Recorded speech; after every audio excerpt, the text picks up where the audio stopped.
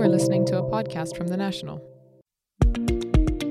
We're well into the new year, but 2018 so far, perhaps this isn't surprising given that it's only January. We still feel like we're dealing with a lot of the big themes and topics that remain somewhat unresolved from last year.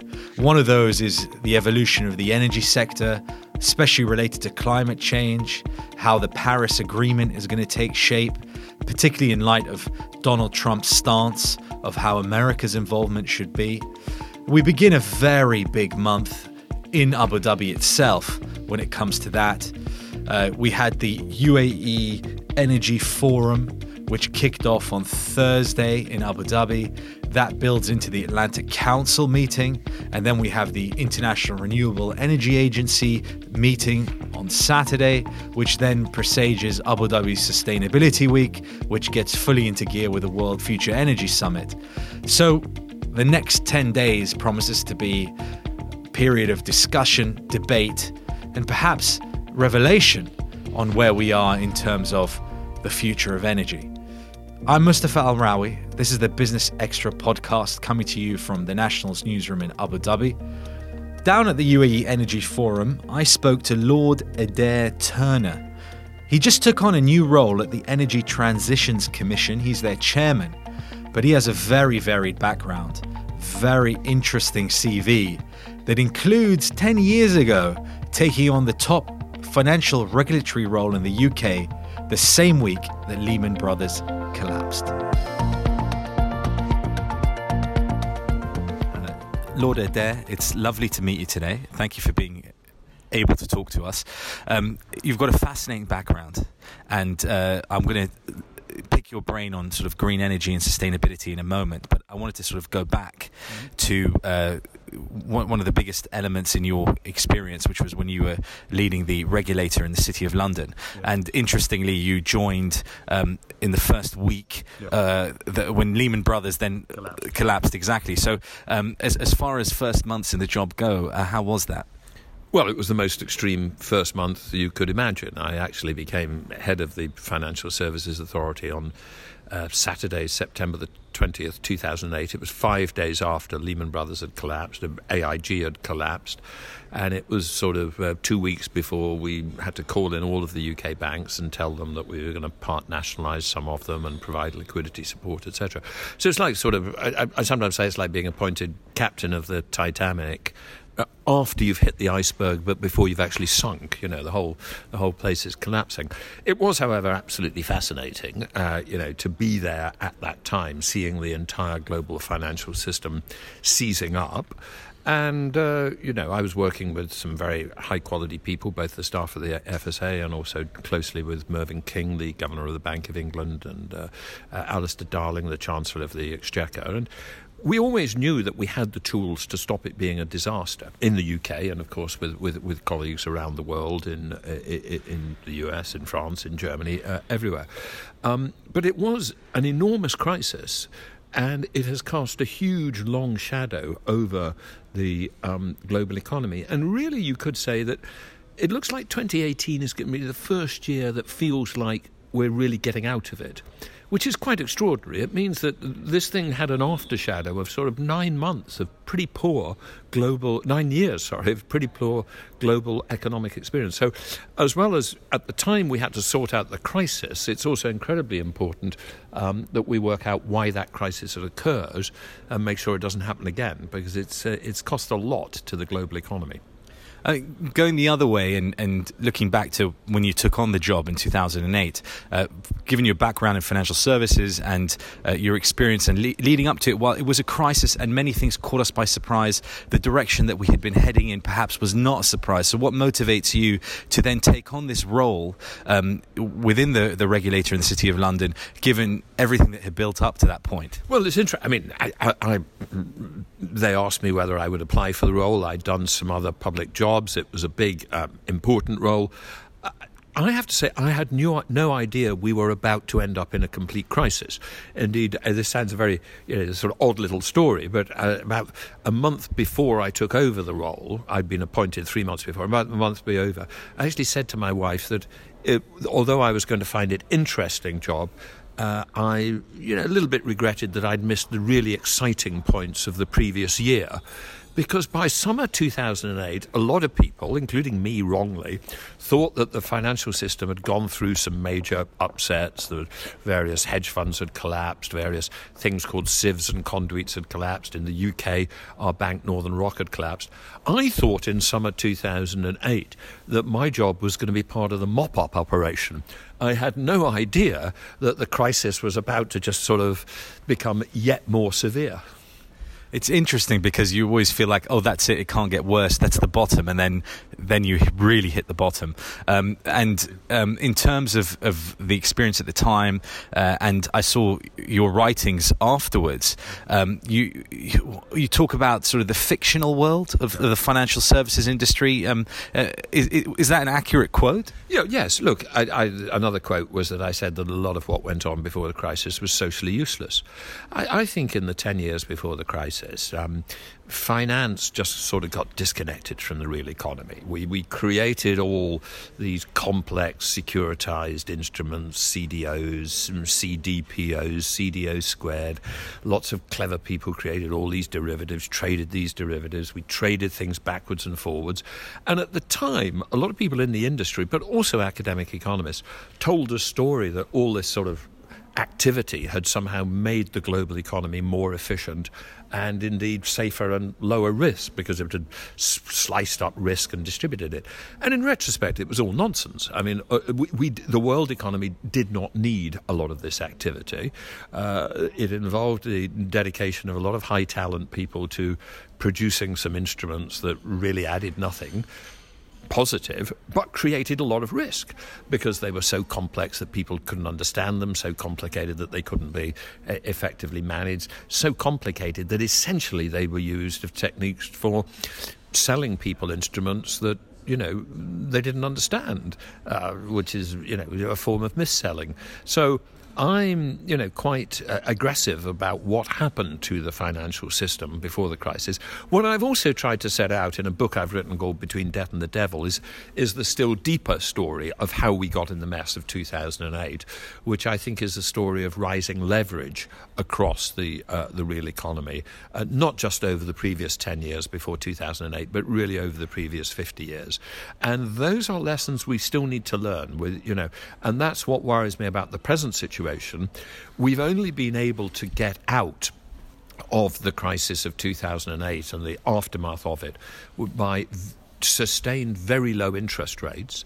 I think that was the right policy, but those sustained very low interest rates encourage people to take on leverage and risk, which endangers that we go through this cycle all over again. So I think we've done some things that have made the financial system more resilient and stronger than it was before 2008, but I think there are still some unresolved problems about instabilities in the global economy.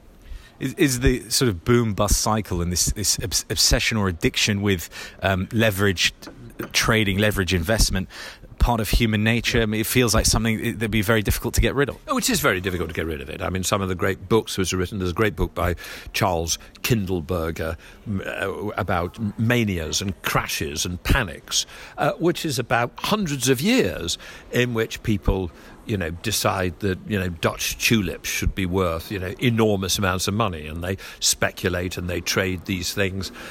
So the world has been full of centuries of financial crises. I think what happened in 2008 is that it just got so large that it had a macroeconomic effect. It wasn't just that something went up and something went down. I mean, for instance, we're seeing it again with Bitcoin. I mean, this is a speculative bubble.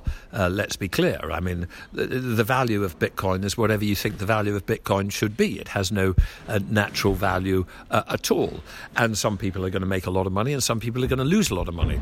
The good news is that Bitcoin in total is small enough relative to the whole economy that if they lose a whole load of money, it won't crash the global economy. What happened in 2008 was that the speculation was in property and property-related credit securities, and then you're dealing with numbers which are very, very big relative to the size of the global economy. So crashes, crazy ideas, booms, busts, they can always create a problem. for particular people. Where they become a problem for the global economy is if the total scale of them and the interconnectedness with the core of the banking system is so great that when the bubble bursts, down comes the global economy. Your new role as chair of the Energy Transition Commission, I find this a fascinating move. To look at the context, during your time as a regulator in the city and what we were talking about just now, there was also a kind of equivalent boom and bust in green energy. When the oil price was very high in 2008, it had a sort of a knock-on effect of encouraging more investment in solar and other renewables and government subsidies, etc. And since then, some of that has deflated. Yet, are we coming back to a point now where the economic argument for sustainable energy, green energy, these kind of initiatives is coming back? The ups and downs of things like solar PV manufacturing, that's just inevitable. Look, whenever you have a new disruptive technology, and in particular a technology which is getting cheaper and cheaper over time, you will have cycles where some people make a lot of money and some people lose a lot of money. The railways in late 19th century Britain and America absolutely transformed the economies. So did the steamships across the Atlantic. But there were people who went bankrupt in that. So, that is capitalism. It has this creative destruction. If you strip out from beyond these cycles, what is happening on renewable energy, and this is great news for the world, is that it's coming down in price far faster than I dared dream 10 years ago. I got at first involved in issues to do with climate change and energy about 10 years ago. And if you told me then that the price of solar photovoltaic electricity was going to come down 90% in 10 years, I would have been amazed. But that's what's happened. And it's still going down. And I think it's going to halve again within the next 3 or 4 years. And so this is immensely good because ultimately all our energy comes from the sun. I mean, fossil fuel energy is just stored energy from millions of years ago. I think the future of energy by the time we get to the late 21st century is all renewable, of which the core is the sun, because the sun beams down on us every day about 5,000 times as much energy as we need to run our entire economies. So we just need to capture a trivial proportion of it in a completely green fashion. So I think it's a great optimistic long-term story. The challenge is the transition. The challenge is we start with a whole load of economies which are dependent and which have a whole load of capital stock, machinery, cars, which can only run on coal and gas and oil. And so it's going to take a long time for us to transition out of it. But we have to transition out of it. And the technologies are increasingly there that should give us the confidence that at the end of that transition, we will be just as prosperous as we were at the beginning. There's been talk about how much sort of current conventional energy needs to be replaced by clean energy. I sort of figure some 100 gigawatts needs to be replaced. And in the past, the conversation had been sort of who's going to pay for it, where's the investment going to come from for this transition. But now where the popularity of, for example, electric vehicles, clean mobility, where technology is coming with the sharing economy, the conversation now seems to be, and particularly in the context of the Paris Climate Agreement, more about opportunity, more about sort of what we can actually achieve through this. Is that what you've been seeing? Look, there is an enormous opportunity. It will take time. Let's take electric vehicles. I am very convinced that the future of light-duty vehicles, cars, vans, is electric. It could be electric with batteries, or it could be electric with a hydrogen fuel tank and a fuel cell. But I think the future engine is electric because it's just a much more efficient engine than an internal combustion engine, and it's much less polluting. I mean, London, I hope to live long enough to see a London with primarily electric cars, because it's just going to be so much nicer to sit at a street-side cafe with electric cars going by and producing nothing but a bit of water vapour than it is with the noise and pollution of the present system. So there are huge opportunities. There are opportunities for business. There are opportunities for a cleaner environment, both in a local sense and at a global sense. But it will take us time to get there. Right today, there are 1 billion cars on the road and only 2 million of them are electric. And because people buy cars and they last 10 years, even once the technology becomes the technology of choice at the level of new sales, it's still a couple of decades before the existing stock has turned over. That's actually one of the reasons why we have to get on with it quickly, because it necessarily takes time for the new flow to turn into new stock. We've got to start early, and that's why I think it's important to begin this transition. But in 2030, the majority of cars will still be internal combustion engine cars, because a lot of them will be cars which people have already bought. I think what we'll see between 2020 and 2030 is a very big shift in the proportion of new cars which are electric rather than internal combustion engine, with electric maybe dominating by the end of the 2020s. And then in the 2030s, you'll see that affecting the stock of cars. And by 2040, a significant portion of the stock of cars, I think, will be electric. Talking to you and hearing everything that you're saying, and it's been a journey for you for the last decade in this particular area.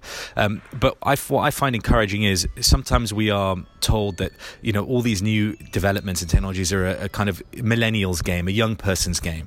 You're somebody with vast experience that is actually helping to lead this. And can you also say that it's not just you, that there's a whole generation of people who have done other things before that are now coming to these kind of areas? I think it's an interesting point. I think you're absolutely right that I think a lot of young people get it more. I think most young people are concerned about the climate. They're very open to new technologies. For instance, we were just in a workshop earlier on debating, are the young people of the future, certainly in dense populated cities, are they going to buy a car? Or are they going to say, well, that's a somewhat odd thing that my parents and grandparents did, but it's really a bit old-fashioned. Why, in the middle of London, would I want to buy a car?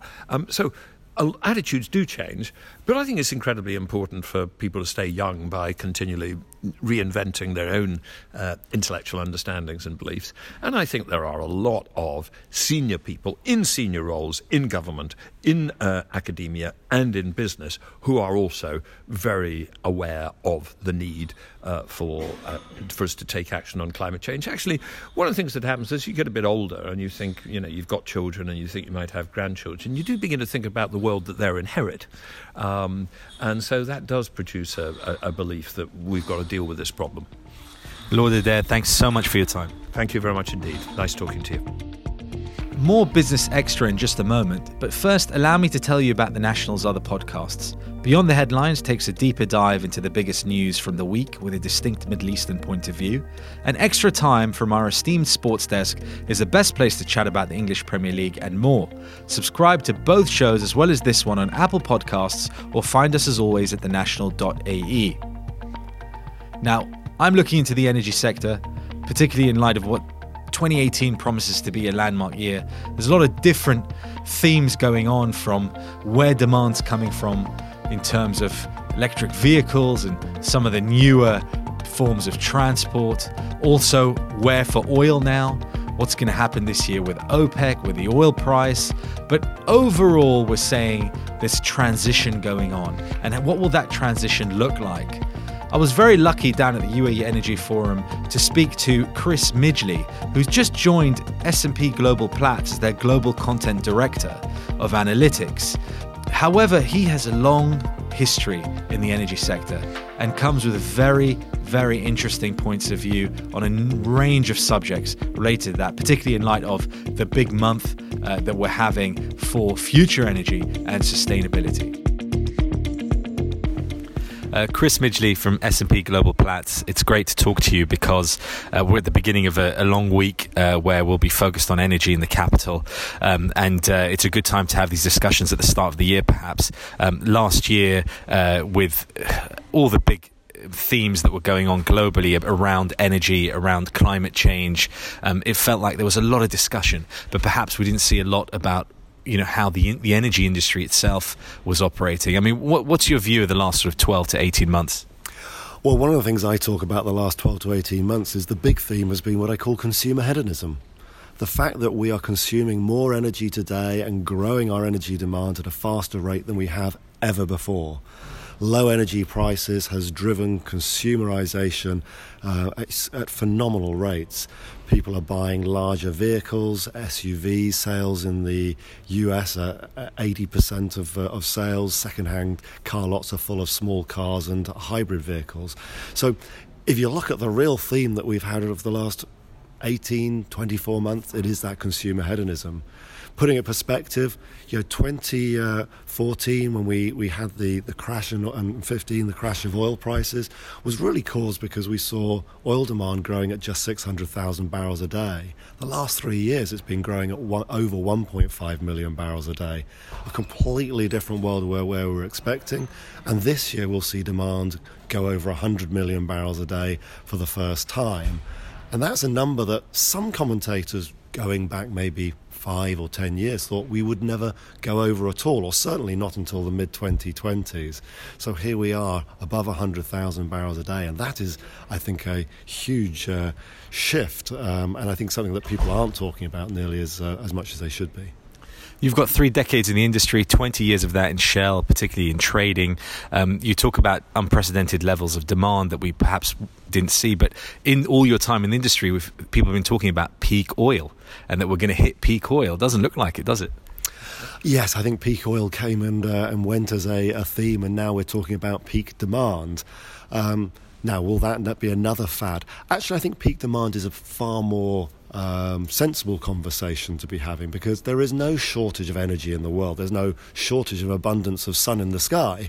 So we're not going to run out of energy, and I think that conversation has matured and moved on. Now it's really about peak demand. I think peak demand from an oil perspective, of course, because demand for energy is going to grow and grow. If we want to bring people out of poverty, and we've heard Xi Jinping talk about 43 million people coming out of poverty in the next 3 years in China alone, you need more energy. The question is, does that energy need to come from fossil fuels? And certainly I think for oil, you can start seeing a world where we find ways with which to decarbonise the transport sector. Now, I don't think it's all about electric vehicles. Again, a lot of hype in the media about electric vehicles and the growth of them. They're growing at phenomenal rates, but they're still a tiny slither of total sales of cars out of the total 90 million that are sold every year. So, for me, I think it's going to be now about talking about a mosaic of solutions which enables us to move a little bit more away from fossil fuels and move to alternative sources of energy to drive this thirst for energy demand growth. Now, everyone talks about climate change. They talk about environmental reasons. 10 years ago, when there was a real focus on renewable sources of energy, it was because oil was so expensive and it became viable. What are the drivers now that economically they're going to push both the energy companies and consumers towards these sort of less carbon-orientated energies, if even that? There may be something else. Look, I think people have stopped trying to deny the climate debate. Certainly we know that the global planet is warming up. We have more climate events that are occurring. So I think it's moved away from that and a recognition that we need to use our energy in a more responsible manner. And how we go about doing that, I think, is going to be the question. And so the debate now is more about how do we use the different energy sources in a more responsible manner. Some of it will be about decarbonisation through electrification, but of course electrification is only good if you can decarbonise the production of the electricity itself. We've seen, and we've heard today at the conference here that the cost of solar and wind has come down. Solar is at 10% of the cost of what it was, wind 25% of the cost it was, and all of that's making it compete. But it doesn't enable us overnight to shift to the whole world being renewable energy. It's still, we're talking 2-3% of energy coming from renewables. So we still need to use that carbon as responsibly as we can.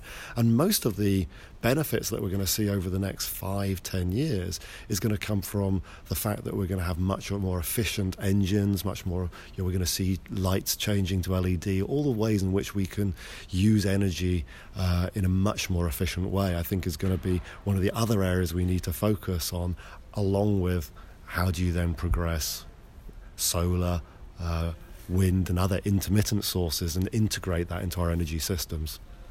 We're in Abu Dhabi, the center of one of the biggest oil producers in the world. It's fascinating. I always find how very early on they wanted to take a lead role in the evolution of energy sources. From your point of view, having come from one of the big energy companies around the world and now at one of the global providers of information on the energy industry, how do you view that role that the likes of the UAE is taking? Well, I think the UAE recognises that number one is that it is in a privileged position with the energy and cheap energy source that it has, and it should continue to find ways to develop that energy in the most efficient and low-cost manner it can, because, as I said, energy is a source of bringing people out of poverty. But at the same time, it's also using the wealth that's being generated to good purpose to also develop the new technologies of the future. We've heard them talking about going much more into the chemicals supply chain, and plastics will play a significant role in helping to lightweight the cars and buildings that we have, and so that will be a source of helping us to decarbonise. So I think it's not the end of oil, and this alarmism, as you mentioned earlier about peak oil, that's not there. We'll still need a lot of oil. We're over 100 million barrels a day today, so we still need new oil to be developed and delivered to the economy. But at the same time, countries like Abu Dhabi, like Saudi Arabia with its Vision 2030, are also now thinking about how you also balance the revenue into other sources of energy which are more renewable and have a sort of a longer term, 100-year type horizon, viable sort of way of continuing to generate revenue for the economies. Chris Midgley, great talking to you. Thank you.